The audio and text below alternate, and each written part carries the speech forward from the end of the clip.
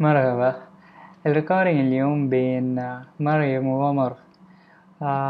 الريكوردينج 68. يلا مريم، شو تشتغل انت؟ انا موظف في البنك. وانتي شو تشتغلي؟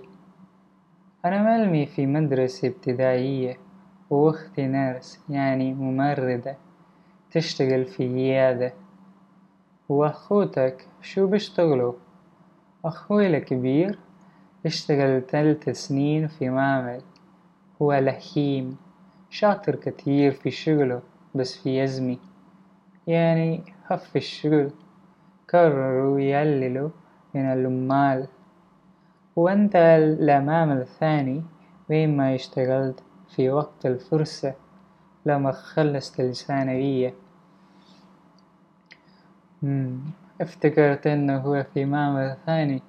لا، في نفس المحل. شفت تفتكر أن صاحب المعمل، بفتكر إنه منيح، بس المعاش هي النقطة. بس أخوي مرتاح البال هناك، بيشتغل على هاتره، بيجي وبيروح إمتى ما بيريد. إيش بدك أكتر من هيك؟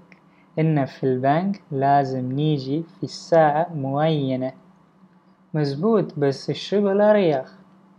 يعني كل شغل متعب مهما يكون، ومرات لازم نشتغل ساعات إضافية. وكيف معاشك؟ مش بطل بالنسبة للشغل.